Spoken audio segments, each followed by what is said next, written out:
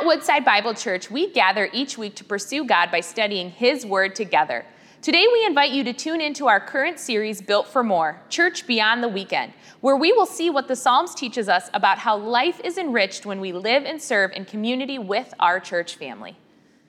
You know, it's interesting to think about the things that we are afraid of, and hopefully by now, many of us have outgrown our childish fears. Right? We've opened up the closet enough times in the middle of the night to know that the boogeyman's not there, right? Or we've looked underneath our bed and we're no longer afraid of, hopefully, we're no longer afraid of that. But fear can be crippling. Fear can be overwhelming. And when we are afraid, it's important to understand just what's going on in our lives. Now, I want us to begin, as we're going to be talking about fear today, I want us to make a difference between being afraid and being in fear. You know, I think the response of being afraid is a God-given response. I don't think there's anything wrong with initially feeling the feeling of being afraid, because that's God's protection in our life, right? Like if I walked into the forest and I see a lion there, if I'm not afraid, right, if I don't feel that, it might not get my adrenaline running so that I can run and get out of there to be safe, right? So there's a way in which being afraid can be good, but there's also a way in which we allow fear to enter in and take place inside of our hearts. And when it takes place inside of our hearts, it does something to us. It paralyzes us and it overwhelms us so that we feel like we can't move, we feel like we can't go on, and we feel like we can't live the life that God has given us. And when we live in that place is a sinful place.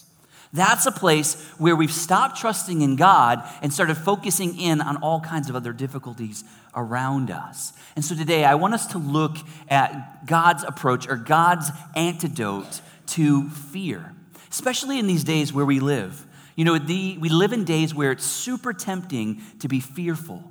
Right? Many have to fight being fearful about finances, or maybe there's this in the season where there's differing levels of fears towards the coronavirus, right? And there's different types of fears about what's school going to look like in a couple of weeks, and what the future holds, and what's going to happen after the election. And if you're not careful, you can be completely overwhelmed with fear during this season, and even throughout life. And maybe you're here today and you're walking through a season of fear, where you're like, I just don't even know where my next breath is going to come from. And you're just so overwhelmed, and you've walked all of these days, and it's just been super challenging. Well, you know, many adults today have developed a more sophisticated kind of fear than the type of fear we had when we were kids. You see, psychologists have a name for this type of fear, and they call it catastrophizing. Where you have irrational thoughts about the future, where you imagine the future in its worst, right? Not the best case scenario, but you look at every simple scenario and you immediately go to the worst case scenario, as though a catastrophe is waiting. A catastrophe is just around the corner. And what this looks like is the person that's been dating someone for a long time, and then they just break up. And then as they're in this moment of breakup, they begin visualizing the future. And they see that no one's going to ever love them again, and they'll never be in a relationship, they'll never get married, they'll never have kids, they'll never have grandkids, and they'll never have anyone to grow old with, right? That's this catastrophizing the future, where we look at the future and there's no hope, there's nothing out there. It's the mom that texts their daughter that knows that she's out driving, and she texts the daughter or calls the daughter, and the daughter doesn't respond. And then the mom or the parent begins to think about the worst case scenario. Oh, my child is flipped over in a car, and she's hanging by her seatbelt with her head all bloody, and everything else is going on, and worst case scenario. Or it's the guy that just gets a brand new job, and he's in this new job, and he knows that he begins to feel that he's not qualified for the job, and he begins to feel that someday they're going to find out that he's a fraud and that he doesn't know everything that he says that he knows, and he's overwhelmed by all of that. You guys catch my drift? Anybody guilty of being that doomsday person that's like, you don't have to raise your hand, but Some of you at home are like, yeah, that's me, because you're in the comfort of your home. But it's tempting to do that these days, right? We see the current situation and we think the future is just holding catastrophe for us. And let me tell you, the biggest problem with that is whenever you find yourself doing that, the problem is you're envisioning a future where God is not present, right? You're envisioning a future where God does not have your back, where God is not fighting your battles for you, where God is not going before you. You're envisioning a future, and you're living in sin now because you're not trusting the God of the future.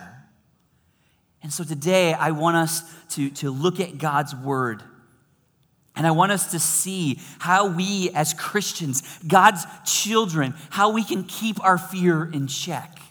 And how we can make sure that we're walking and we're trusting in God and not giving ourselves over to fear. Today we're going to continue our series entitled Built for More. You know, we've been walking through Psalms for the past several weeks, and we reset the series 2 weeks ago. And today I want us to look at the need that God has for us to gather in groups, that God doesn't want us to live our lives in isolation, but that God wants us to live together. So if you have a Bible, I want you to take it out and turn with me to Psalm 124. Psalm 124 is we're going to see God's antidote that he gives us for fighting fear so we don't have to live fearful lives. Let's read this psalm together. Psalm 124 begins in verse 1, and it says, "If it had not been the Lord who was on our side," let Israel now say, "If it had not been the Lord who was on our side when the people rose up against us, then they would have swallowed us up alive. When their anger was kindled against us, then the flood would have swept us away. The torrent would have gone over us. Then over us would have gone the raging waters. Blessed be the Lord who has not given us as prey to their teeth. We have escaped like a bird from the snare of the fowlers, and the snare is broken, and we have escaped. Our help is in the name of the Lord who made heaven and earth." What a beautiful promise that we have from the Lord. And over the next few minutes, I want us to dive in together to this passage. Now, what I want us to see, first of all, again, this is a psalm, and it was written this is one of those psalms of ascent that we talked about last week that are intended to be used as the people of God are ascending back to Jerusalem from their various villages to worship the Lord. Now, he's telling us the context of this is in community. The context of being reminded about us not fearing is in the context of community. Because see, the problem is when we live in isolation, when we withdraw ourselves from community, specifically Christian community, what begins to happen is we begin to think that we're all alone.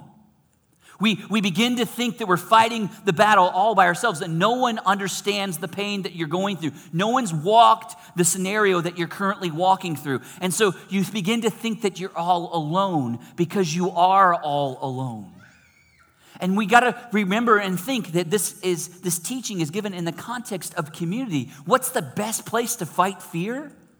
Well, the nation of Israel was told the best way to fight fear is to gather together.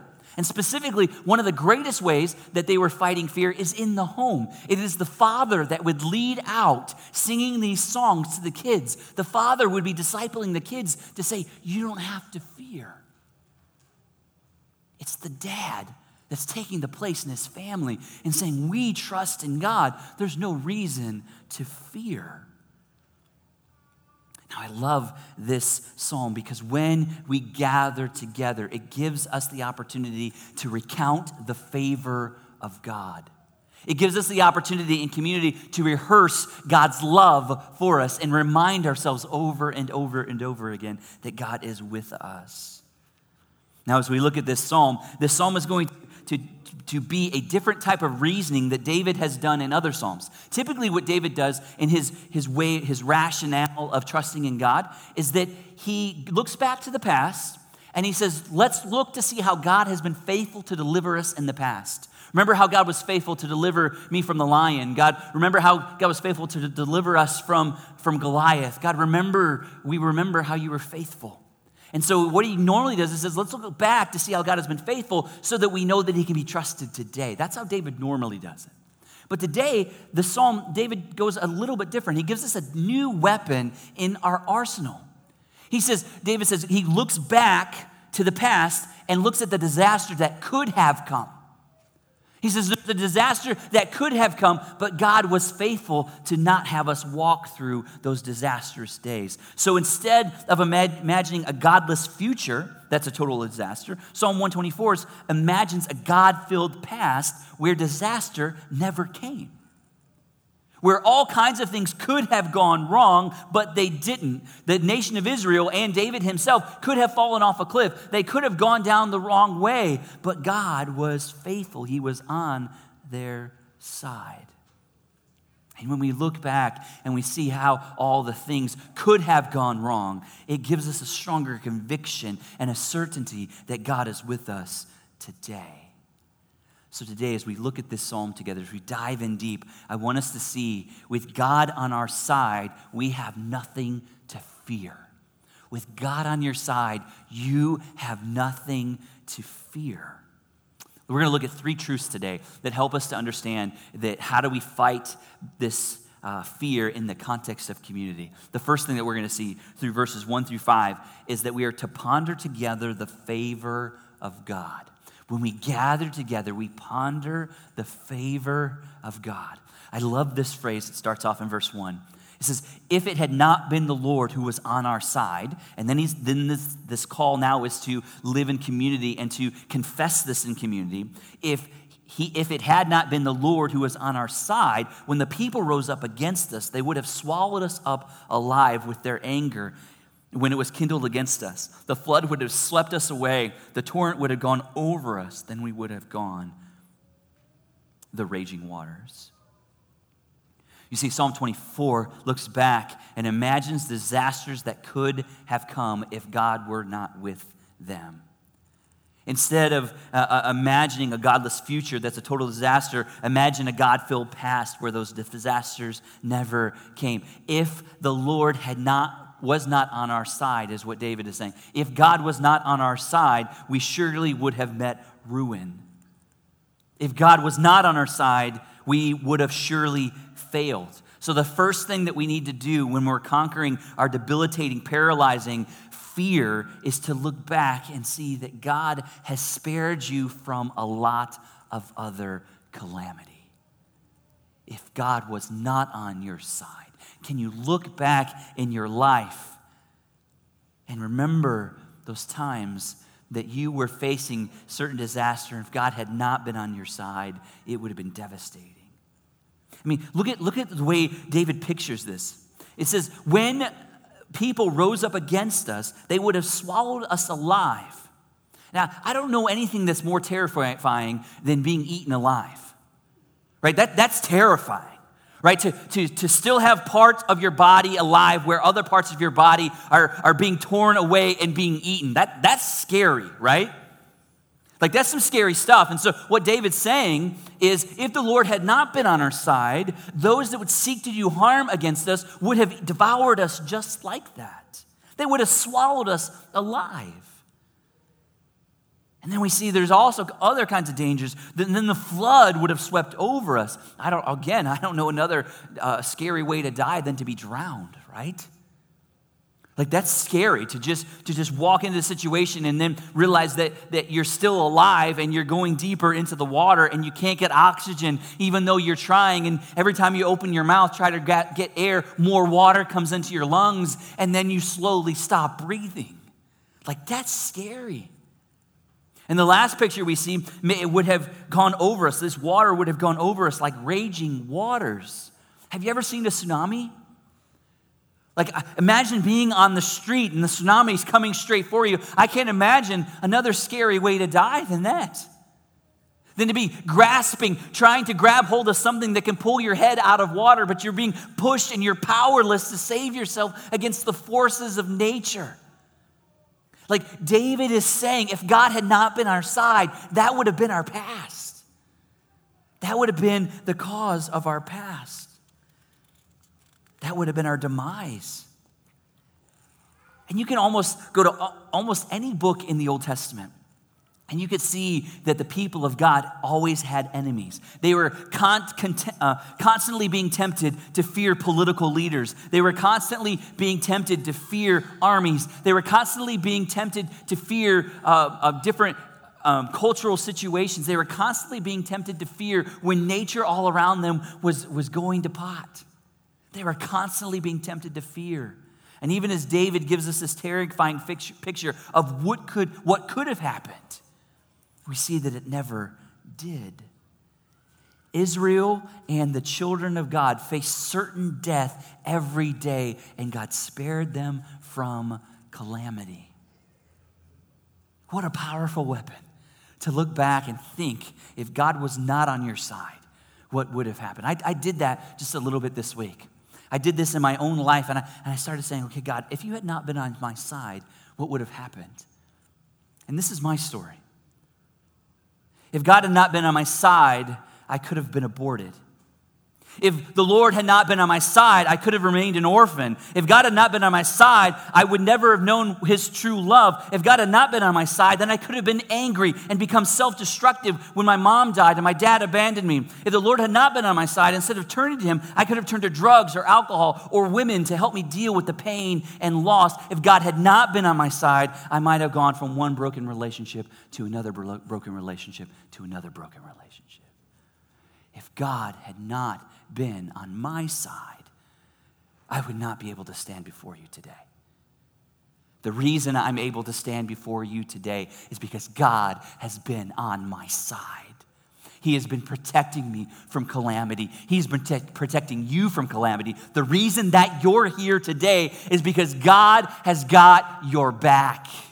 God has been protecting you. Yeah, you may have walked through some difficult times, and you may be walking through a very challenging season right now, and you may be asking the question, God, where are you in the midst of all of this? But I want you to understand that it could be a lot worse. If God was not on your side, it would be a lot worse. But because God is on our side, he is protecting us from all kinds of danger. How do we know that how do we get God to be on our side? Generally speaking, there is the grace of God that goes out over all people. The Bible says that the sun rises and the rain falls on the just and the unjust. So God is generally gracious to all people. But God is specifically gracious to those who come to know him as Father. And the way that we have a special kind of love and a special kind of protection is through Jesus.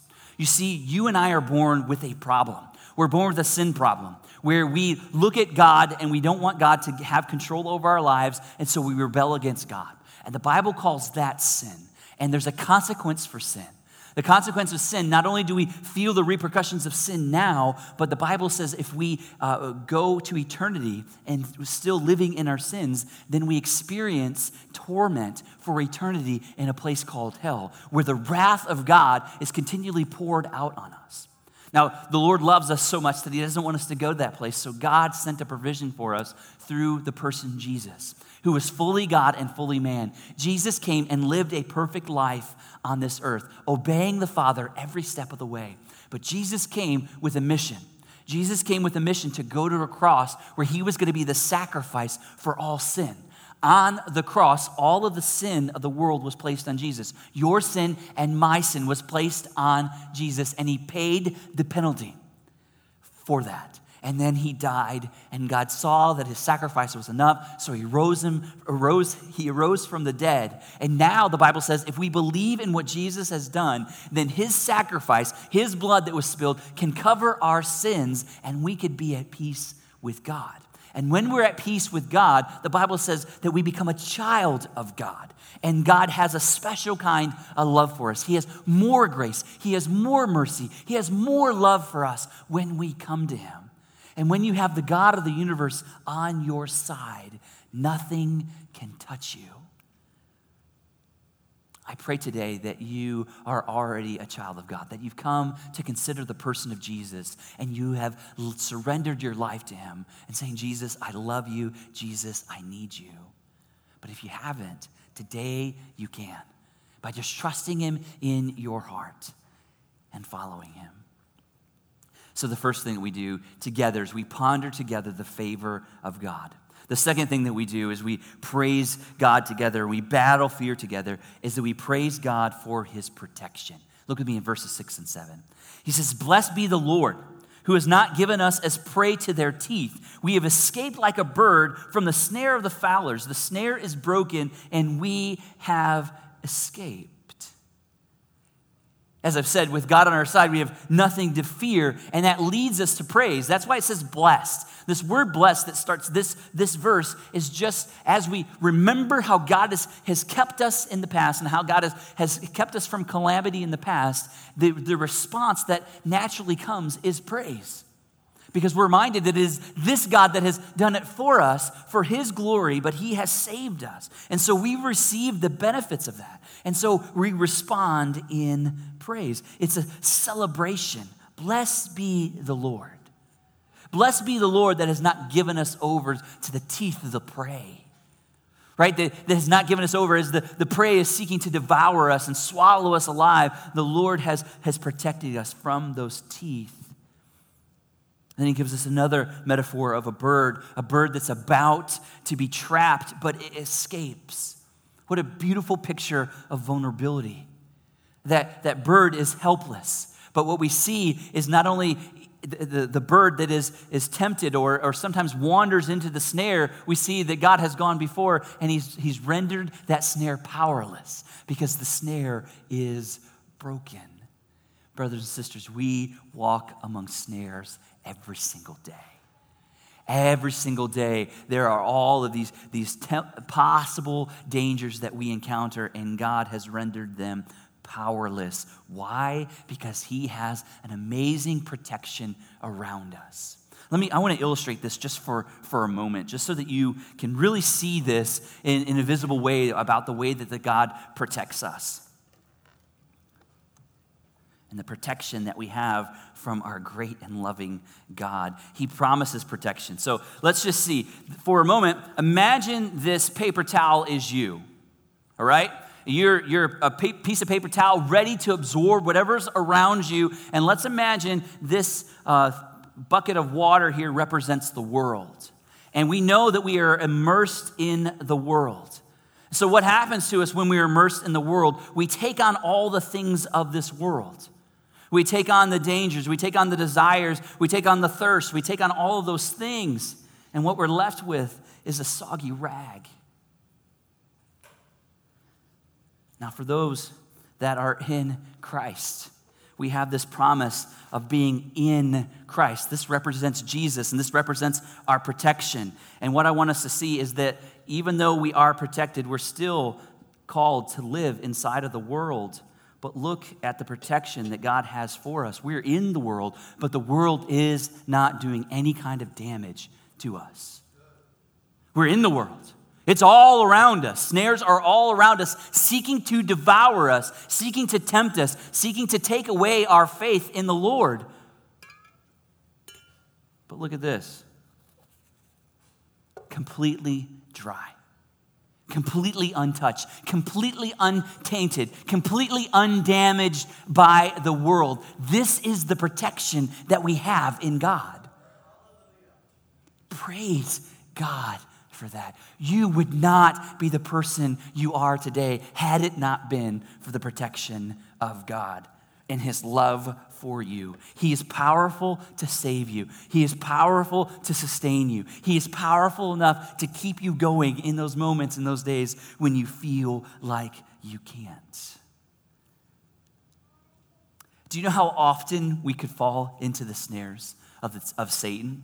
Do you understand how close we are that we walk every single day? I want to do a quick overview of some of the snares that the Bible talks about, the dangers that you and I face every single day that the Lord has rendered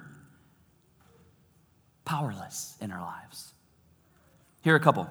We are tempted to the snares of false gods. We're tempted to give the wrong allegiances. We're tempted towards evil work. We're tempted towards people's evil schemes against us. We're tempted to live in the snare of our own words or friendships with persons that are given into anger. Where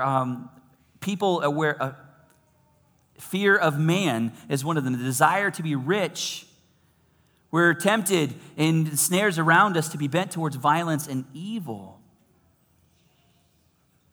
It's very quickly that we see this every single day, that the temptations for in this world for finances and money and power and prestige and relationships and all these things, those things are snares all around us, but God has promised that he can protect us. The snare is broken and we have escaped, so praise him. If you are a man or a woman here and you are married and you have been faithful to your spouse to this day, the reason that you've been able to do that is because God has been faithful. God has been faithful. Because the temptations have been there. They've been there every single day of your life. You turn on the TV, temptations are there. You walk around, the temptations are there. And so with our faithfulness today, let us be reminded that it wasn't necessarily our faithfulness that willed us to do that, but it was God's protection in our lives. So let's praise him. Finally, there's one more thing that we get to enjoy in our groups together. And the third thing is to put your trust in God. Putting our trust in God is the next thing that we need in order to fight fear. Look at verse 8. He says, our help is in the name of the Lord who made heaven and earth. Again, as we look at this, the context of this psalm, I want us to see, do you see it's plural? Everything is in the context of community. We see words like our, if the Lord was not on our side, us, we, our, us. Again, it's in the context of community. All of these things we are to do together because it encourages us as we walk this life. This is why life groups are so important. Because it's important to come on a Sunday morning and gather. We get some of the benefits of this because we are reminded, because we sing that God is faithful, God is loving, God is gracious, God is merciful, and we see that. But there's something different because we don't always get to know what your pains and struggles are. Right? This isn't necessarily a two-way conversation. I get a lot of talking, you do a lot of listening. Right? And so it doesn't give us a lot of opportunity, but inside of a group, you get a chance to talk with people that you can tell about the stuff that's going on in your life, the challenges that you're facing and all of that. And together in a group, you get a chance to talk about that and be reminded that God is faithful. You have the histories of all the people in the group of God's faithfulness in their life. And I don't know anyone that's walked into a group that's been struggling with something, met with the group, and then not left encouraged. Right? Because we're reminded we are not alone, that there are others walking these days with us. And so the challenge is to trust in the Lord, to live lives of trust. Our help is in the name of the Lord who made heaven and earth. Our response is to trust. We have fear, and the way we deal with fear is we bring it into the community and we say, hey, I'm struggling with this. I'm kind of afraid. And then we remember how bad it could be had God not been on our side. God is on your side. And that leads us to praise, but then that also leads us to trust. And here's the biggest thing about trust. I love little babies. But there's something special about little babies. Have you ever looked at a little baby's hand? What does a little baby's hand naturally do? It's naturally closed, right? Sometimes it's clenched, sometimes it's like this, but babies don't live their lives like this, right? They live their lives with clenched hands. And so many times we never move beyond that from our babiness. We're looking for things to naturally hold on to keep us grounded. Right? We're looking for things that we can control. We're looking at things that tangible things that will give us peace in the sense of the storms that we walk through. And what God is telling us here is that we put our faith and trust in the Lord by walking through the storms like this. I'm not holding on to anything. Nothing in this world is going to satisfy me. Nothing in this world is going to keep me safe. The only thing that's going to keep me safe is by reaching out to my Heavenly Father because He's going to do it. Why? Because He made the heavens and the earth. If He made the heavens and the earth, He's powerful enough to make the heavens and the earth. He's powerful enough to rescue me from my storm. Do you believe that? And here's the challenge about this. I know we walk these days, and your day may look like this, where you wake up in the morning and say, Lord, I release it to you. And then you walk out of your bedroom and you start to do this again. and you start to do this again, and then the pain and the fear begins to overwhelm you again, and then by lunchtime you're like, and then what you need to do is you do this again. Say, okay, God, I give it back to you. I trust you. And then you start doing this again, and you start doing this again.